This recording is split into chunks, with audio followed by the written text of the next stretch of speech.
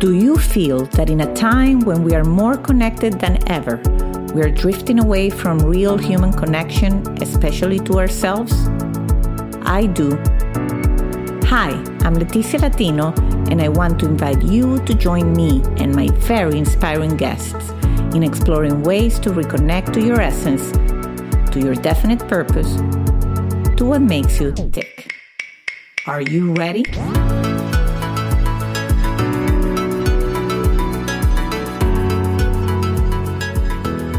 Well, hello there. Welcome to a new episode of Back to Basics, Reconnecting to the Essence of You.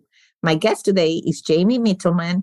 She's the founder of Flame Bearers, an award-winning podcast and the world's first storytelling platform specifically for women Olympians and Paralympians. Her background is in media, having managed a 30 million media portfolio on behalf of the conglomerate of Yahoo, the Huffington Post, AOL, and Verizon. You get the gist.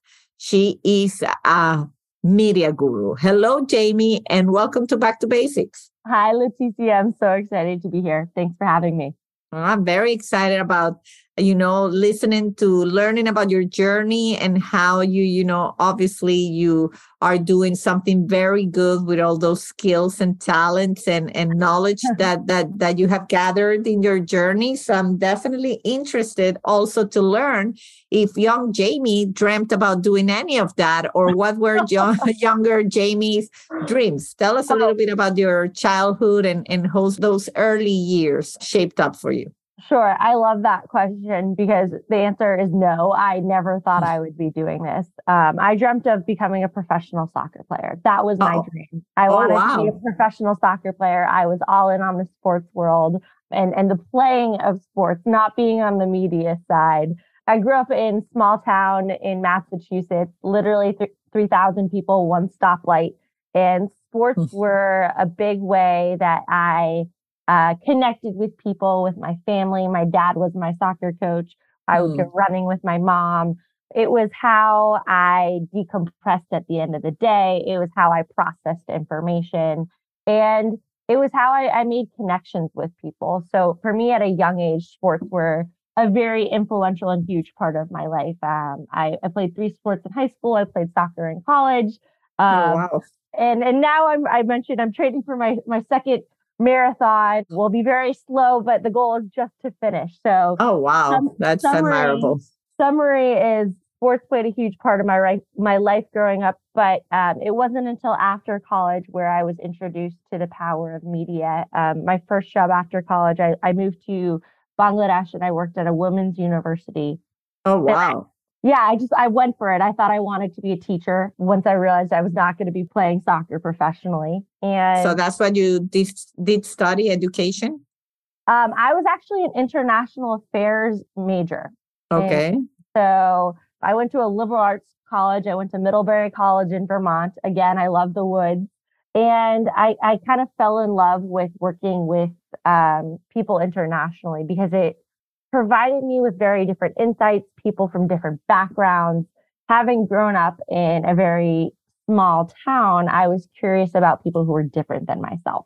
I wanted to understand what their lives were like and what made them tick. So I think when I had the chance to go and live abroad, I chose the place that, at least on paper, was as far away and as different as possible. I love that. And I got up and I moved to Chittagong, Bangladesh, which is essentially, if you've heard about it, it's where they take the big oil tankers and pretty much children take them apart there.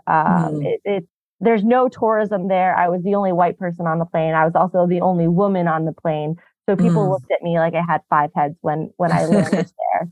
Was that scary? Like, I'm curious about your feelings as you were going, because obviously there's excitement at the idea. I can feel it that once you get there, I've done things in my life that sounded so good. And then the moment I got there, even coming to do my master's in the US, and I saw how different my classroom was when I first joined. And I'm like, why on earth did I have to go do this? I mean, why? Did that ever come across your mind?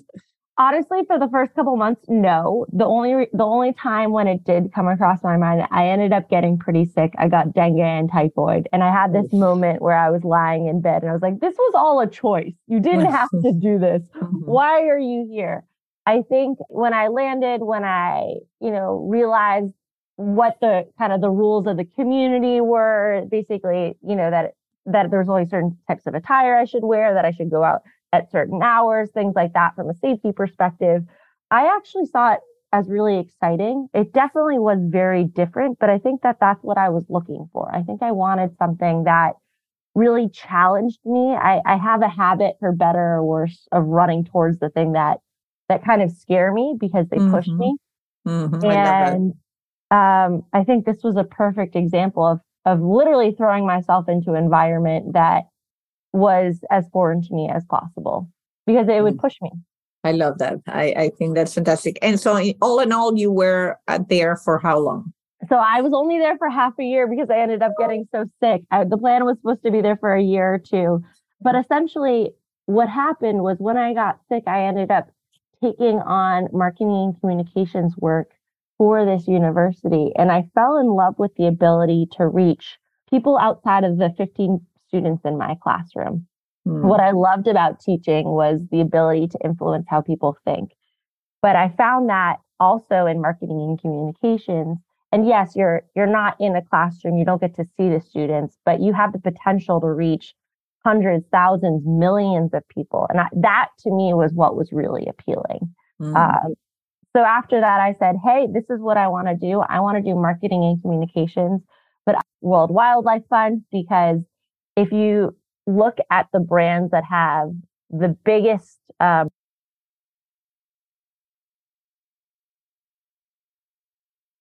brand recognition worldwide in the charitable space, they are the Red Cross and WWF. And I said, I'm not particularly passionate about pandas, but I want to go there and I want to learn from the best at this. They know what they're doing. And had a terrific experience there. But I think I found that the nonprofit world was fraught with some challenges, not sustainable budgets, always having to be applying for more grant money, things like that. And I said, I want to go to the for-profit space and work with charitable causes. So that's when I went into that media role, managing our CSR, so corporate social responsibility, and cause marketing program. And I was there. That's great. I was there for about almost 4.5 years, I believe. And then I went to business school. I got my MBA. And then I realized I wanted another master's. I guess I got a master's in public policy. And it was during my time in that second program that I started my work with Flame Bearers, which is the storytelling platform for women Olympians and Paralympians. That's so great. I love about your journey that it's almost like you stayed connected to what makes you tick, which you use the term just now. Say, oh, she said it, and I love it. And this has happened, with a few guests that they not that many. That's why I love the stories, because finding what makes you tick later in life or earlier in life, but few have that continuity in terms of, that you love sports and now you're running a marathon. So you have had a consistency, and then you knew very early on that you wanted to make the world a better place, it sounds like. And so to make those decisions like almost reverse rather than go to a job because that's what was offered. And I went to I always say people go through new job search and they just go with what's available rather than wait, what do I enjoy doing? What companies can I research that do this? And then let me infiltrate myself into that environment, which sounds exactly what you did. Sure. Well, thank you. I do think I was very privileged in my ability to do so. I think that is important to recognize that I had some choices, but yes, I have always known what I get excited about. And I think I think the challenge for me has been more so figuring out how I want to bring that to life. So I know that I'm passionate about working with women and girls and sports. And I think the challenge for me has always been, okay, what's the medium? How do I go about doing that? Does that mean I'm going to be a coach? Does that mean I'm going to be in media? Does that mean I'm going to be A, B, or C that works with women and girls in sports? Because there's so many ways that you can do that. Yes. So I think throughout my career, I've been trying different things that work with those common factors and seeing what I'm good at, what sticks, things like that.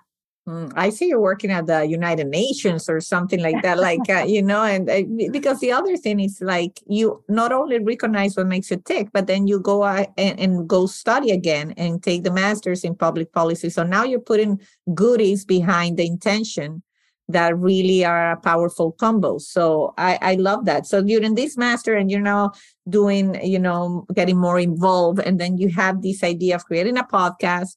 And of course the purpose and mission is beautiful because definitely, embracing women and creating this platform to tell the story. How did you connect those dots to bring flame bearers to life? Totally. It's my father used to say that a career is made in hindsight when you connect the dots, and it's you have random disparate dots, and you can kind of look back and connect them and tell a story. And I think that is kind of what happened, if I'm going to be totally honest, with Flame Bearers. So I was in between my years, I was getting a master's in public policy at the Harvard Kennedy School. I had been pitching a role to the International Olympic Committee. They do a ton of incredible work around elevating diverse voices, including women. And I said, you do an incredible job of that. Now let me help tell the world all the awesome stuff you do. You have an incredible report, but no one's going to go to your website and read the fine print on this report, which is kind of ugly, to be honest. And it's not compelling. No one's going to know about the awesome stuff you're doing. So I'd been in conversations trying to pitch this role, and then COVID happened. And essentially, the Olympics and Paralympics were postponed. No one knew what was going to happen. The IOC was definitely not hiring. And I said, you know what? Okay, fine. I'm going to do this on my own. This is terrifying. I'm at a great institution that will provide me with funding. I'm going to do this on my own. So I basically, through a lot of trial and error, through speaking with a lot of people, I built a team. I worked with advisors at graduate school who had been in the media world, who had been in sports. And I talked to anyone who had ever had a podcast before. And I basically learned, how do you do it? And then I just jumped right in. And it was absolutely terrifying, but I've been doing it for 3 years now. And we are expanding beyond podcasts. So we're really now have become the preeminent storytelling platform for women Olympians and Paralympians. So we tell their stories via podcast.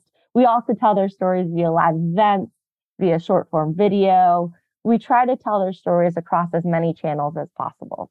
I love that. What a mission. And it's very timely. I think you're aligning with what the world, that transformation, that these stories, as you said, need to get out.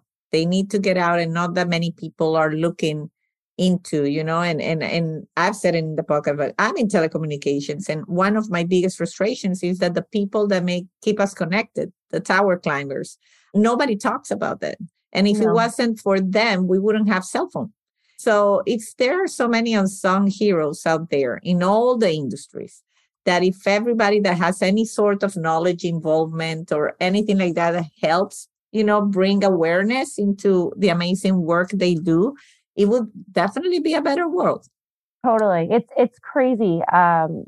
Less than 4% of sports media coverage in the United States goes to women athletes. So that's about 96% of sports media coverage goes to male athletes. And that number is even lower globally. And then if you're an athlete with a disability, so all the Paralympians, those are physically disabled athletes, you're not going to get any coverage, let alone coverage that doesn't paint you with the pity brush. And then if you're from the global South, if you are of a different religion than is the norm, if you are bisexual or lesbian, basically anything that falls outside the quote unquote standard, you're not going to really get coverage, let alone coverage that is empowering to you. So we're trying to change that. Our upcoming episode is with Masuma Alizada of Afghanistan. She was the first woman from Afghanistan to ever compete in the Olympics in cycling. And, people are not telling those stories, and they need to be told. And the focus on grit and resilience and hope, I think, are so relatable to everyone. I totally agree. Totally agree. So in thinking, as I hear you speak, and also, you're pushing a big cause, which is women in sports. And Sure. it's undeniable that in all the conversations, I mean, I'm Italian, and so the soccer, and you see also what happens in the US, and you inevitably you get to that conversation with some guy that will tell you that women don't deserve equal pay because, like, they justify because of the following and how much money, what's your whole take on that justification? Is like, well, the men's sport drive way more revenue for, the ecosystem, so to speak. And that's why even if the women is doing exactly the same thing, putting exactly the same effort, gets paid less. Sure. The first episode I did was with Becky Sauerbrunn, who's the captain of the U.S. women's national soccer team. She is also the president of the Players Association and was one of the main drivers of the pay equity lawsuit. So yes. the women's team pushing for pay equity in the United States. I would take a step back and think about a couple different things. Are we truly compensating people for the demand, or are we what are we compensating them for? Mm-hmm. And I think that is important. I think when you look at the growth of women's soccer, it takes decades to build a fan base. You look at how fast the fans for women's soccer have come around. They are faster than the fan growth for MLB, for the NHL, for anything in the history of men's sports. People are jumping on the sports bandwagon for women faster than they have historically for other previous leagues. If you think about, I'm a Boston Red Sox fan, and I'm a Boston Red Sox fan because my parents took me to Red Sox games. It just takes time because there's a generational component to building support around women's sports. So as parents take their kids to women's sports teams, their kids are going to start saying, yes, I am a fan of the Seattle Storm, or I'm a fan of Megan Rapinoe, because they grew up seeing them. So it just takes time. I would also say that I think that argument is super outdated. I don't think that holds water when you look at the number of followers that these athletes have, when you see the demand that they are creating for the products that they endorse. I don't think that holds water when people say, look at the revenue generating, because of the history of both teams and both leagues. I love that. And I'm glad I always, when I have an expert on a subject, I love it, because then they give everybody listening like ammunition, like knowledge. Like, I mean, the point you made is really, really strong in terms of I could just see myself in an argument and say, well, what are we compensating for? Right? Exactly. And then people will be like, huh?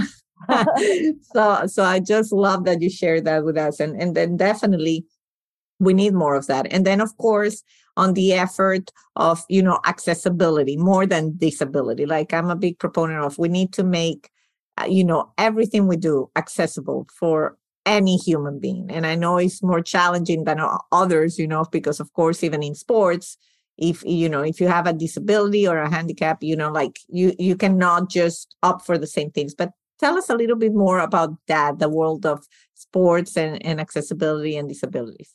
Sure. And I would be completely transparent, I think I am still very much learning about this space. I'm an able-bodied woman, but I think it's really important for people who are able-bodied to support people within the disabled community and to support athletes within the Paralympic movement. The parallel I like to create is, within the United States, there was Black Lives Matter, BLM, and as a white woman, I saw a lot of my friends, a lot of my families posting about the responsibilities, the opportunities for white people to get involved and be allies. And I think the same parallel is true. That obviously the conditions are very different, but being an able-bodied person gives you the ability to kind of go in and out of the world of someone with disabilities. And I think you have an opportunity and a responsibility to be an ally for them.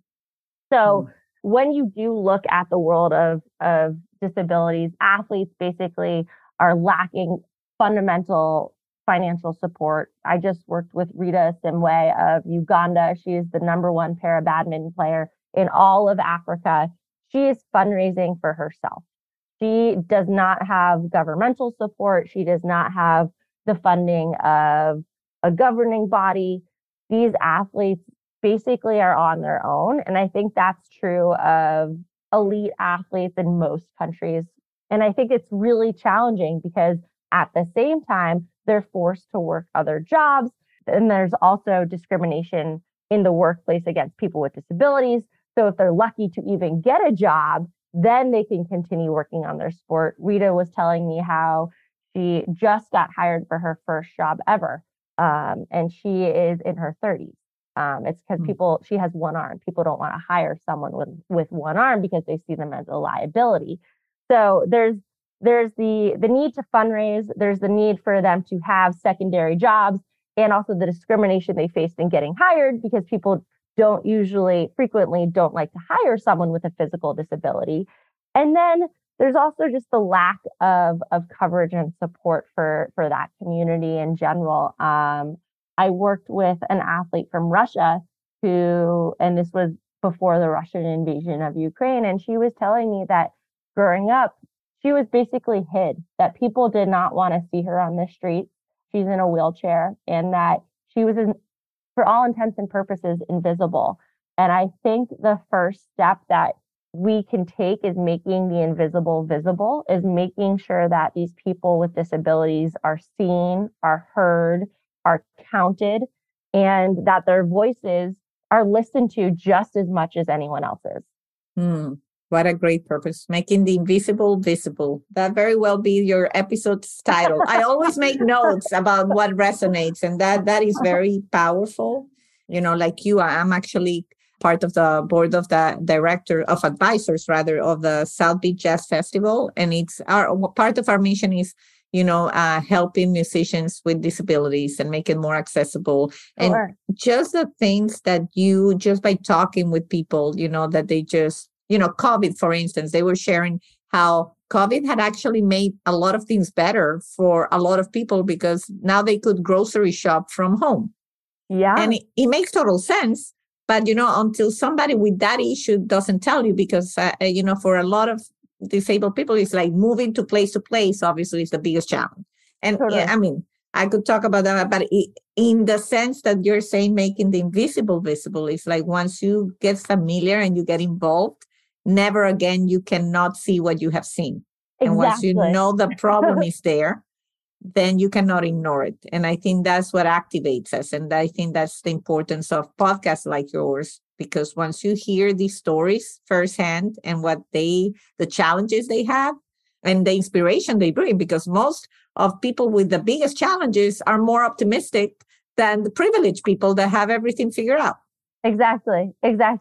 To your point, and this is not weighing in with a perspective of my own, but this was an experience that I had not seen before. I was having a conversation with a person with disabilities, and he said, I love the movement for transgender bathrooms is incredible. I love it. However, the way we are going about it, people are taking handicap stalls and turning them into gender neutral bathrooms, and I no longer have a bathroom to go to. That is crazy. So to be clear, I'm not weighing in on that debate, but his experience was, a lot of people think about the bathroom argument as, yay, this is fantastic, equal access for more people. This person said, I no longer can go to the bathroom because what used to be the handicap stall is now longer open for people with disabilities because it's a transgender, open to people of all genders. But in doing so, I'm excluded. So it's interesting when we think that we are being open, the consequences for people who are, we're looking at two different groups of populations of people who've been oppressed and hurt and pushed down before. But I think we haven't quite figured out the answer. Right. I totally agree. And my biggest fear is that in trying to be inclusive, we become discriminatory. That's my fear, that you try to include so many that now you start really excluding others. And this I say, I'm a women-owned business, and people think you're a feminist. I say, no, I've said it many times. I'm an equalitarian. I fight for equal opportunity.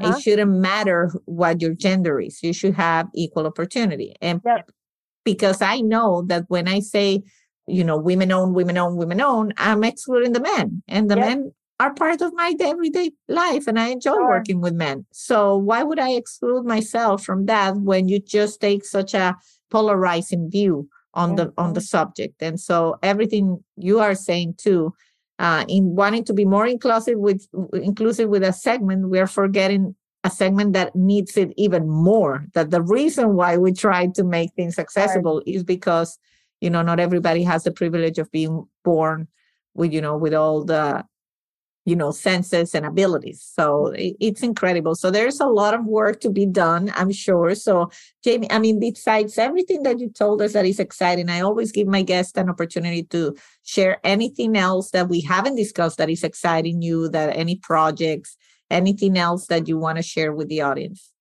Sure. So we are in the process of, hopefully we're fingers and toes crossed on a video production in the lead up to the Women's World Cup. So should know within the next couple of weeks, but essentially that would be a deep dive into some of the women who are trying to make the World Cup team in the lead up to this summer's World Cup. So we're very excited about that. Another opportunity to bring these stories to light, but in a different medium. So not podcasting, but video. I love it. I love it. Very excited about that. We would love to hear from anyone who is passionate about sport and identifies as a woman. So we are a growing community. We do a community spotlight series on social media once every week where we spotlight a woman who is passionate about sport. Identify or sport can mean whatever you want. Last week's episode was on a woman who's really passionate about yoga. Yoga is obviously not an Olympic or Paralympic sport, but for her, that's what she's committed to. So if you would like to be spotlighted, please follow us on social media. And we have a request form, an interest form in our link in bio. So basically, we're looking to grow our community. We would love for anyone and all to be a part of it. Awesome. And definitely all the info will be on the show notes. And so my last question of my podcast is about what makes people tick. And you shared so much about what makes you tick, and it just irradiates in every word you say. Besides that, I always try to ask you this: when you have a bad day, like I just had 2 bad days and normally don't have bad days, and I had to go to that resourcing place. Where do you go when you need to just reconnect to yourself? I have, it sounds so silly. I have like 5 places that I go to, and depending on why the day was bad or how it was bad, I kind of look at this menu of 5 things and I say, okay, this is what I want. So to start with the silliest, I get a pint of ice cream and I just eat the whole pint. Sometimes, honestly, food just makes me happy and ice cream does the trick. And you're an athlete, so you can do it. I don't know if I can or you can get away with it. I do it. This is another silly one. I take baths. This is something I got into during COVID. It's a means to relax me. It's a means to kind of reset and wash away the day. Some of the more, I'd say, not serious ones, but I'd say exercise is a huge way for me to reset mentally. It's kind of a way that I am able to walk away from whatever it is that upset me. I would also say, and within that, I would say yoga and meditation is a main way that I reground myself and focus on my why. Sometimes I also I focus really on the people who we've supported. So this is the 4th way. So the 4th way is focusing on basically the people who I've served, who I've helped, and that allows me to put things in perspective. So I'm able to say, yes, I messed up on this today, or this didn't go my way, but at the end of the day, this person said I made their day better, or I helped them in this way. So I'm able to kind of contextualize the annoyance or the frustration or whatever feeling I'm feeling in the moment with my big picture why I'm doing what I'm doing. And I think that is really helpful for me. And then the 5th way is surrounding myself with loved ones. So being with friends, with family who uplift me and who can kind of pick me up. I think it's a huge benefit, and I need to be a part of a team that always has my back. I have their back, and I think everyone has up days and down days, and I see it as an opportunity and responsibility to be there for my best friends and my family when they need a little help, and they're there for me too.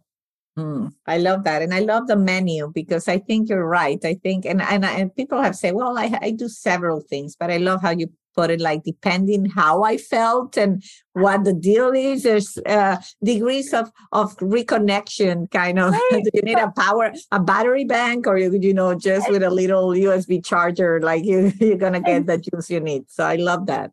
Exactly. Sometimes you're like, I need to surround myself with other people. And then you're like, nope, time out. I need that ice cream. I'm done. Yes, exactly. Well, Jamie, this has been a great conversation. You're really a true inspiration, somebody that's out there putting a lot of time and effort and commitment in making the world a better place and bringing these stories that, as you say, need to be listened to, need to be admired, need to be cherished, and need to be told. So I thank you, and definitely, you have a new subscriber to your podcast and a new fan. So thank you for that.